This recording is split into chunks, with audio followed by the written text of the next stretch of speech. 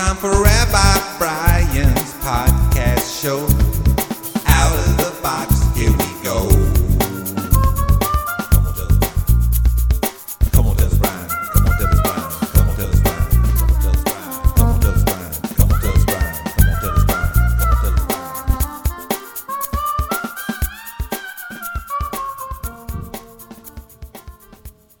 Hey, it's Rabbi Brian. It is July 2010.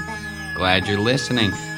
So I want to talk about what I'm calling radish-ical amazement. It's like radical amazement, but just with the word radish instead.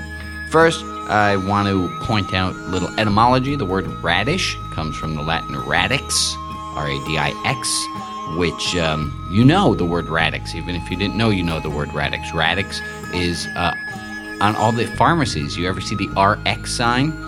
Well, that's what RX stood for, was radix. And why would that be? Well, because radix is a Latin word for root. What is a radish more than just it's a root? And why is that pharmacy? Well, pharmacists used to mix up lots of roots. Isn't that interesting? Fast. I like it. So, radish-ical amazement. Here's the idea. I planted some radishes because I thought that my 3-year-old would enjoy looking at them grow. Well, you know, 3-year-olds do not have the time to enjoy a weekly process of small growth, but I did. And I didn't plant them for him, I realized. I planted them for me. Here's the thing, and every time I think about it, and I'm thinking about it now, and it's amazing me. The seed goes in the ground, and it's magic, right?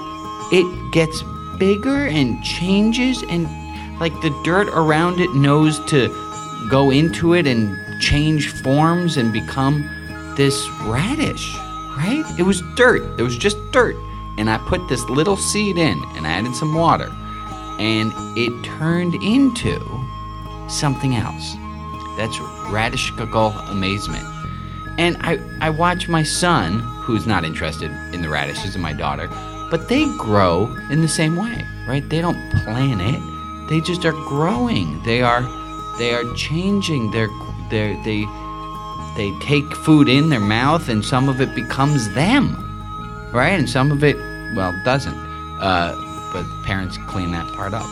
So it's just amazing, and I'm just struck with like all the greats. The older they got, the more they got in touch with nature, and just want you to have a little bit of this radish-ical amazement as I do. So next time you bite into a carrot or a radish, or even if your brain can get you that far, when you take some medicine that's made out of roots, think about that it all came from dirt. I think that's what that Genesis story was trying to teach us.